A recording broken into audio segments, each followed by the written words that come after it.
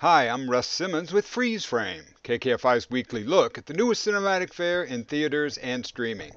The Hollywood rom-com meets an R-rated social commentary in the Netflix movie You People. Jonah Hill plays Ezra, a white Jewish podcaster who falls for an African-American Muslim designer named Amira, played by Lauren London.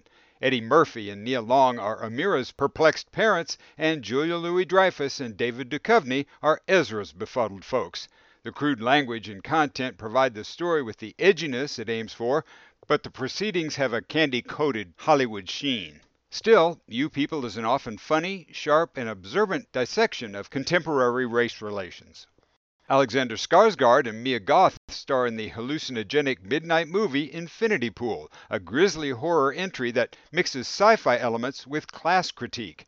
Skarsgård plays a struggling writer who, along with his wealthy girlfriend, goes on vacation at a posh resort in a third world country. Another couple introduces them to some depravity, and things get really strange when the local authorities get involved.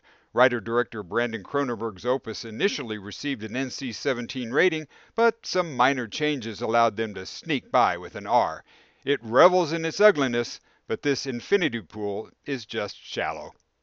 Bill Nighy gives an Oscar-nominated performance in the touching drama Living, a British reimagining of Akira Kurosawa's classic 1952 Japanese film Ikiru, which was in turn inspired by Leo Tolstoy's novella The Death of Ivan Ilyich. Nighy plays an aging bureaucrat who re-examines his life when faced with a terminal illness. With the limited time he has left, he decides to see if he can make a positive impact. Living is a thoughtful, introspective, and touching drama. Until next time, I'm Russ Simmons with Fox 4 and KKFI FM. Freeze frame!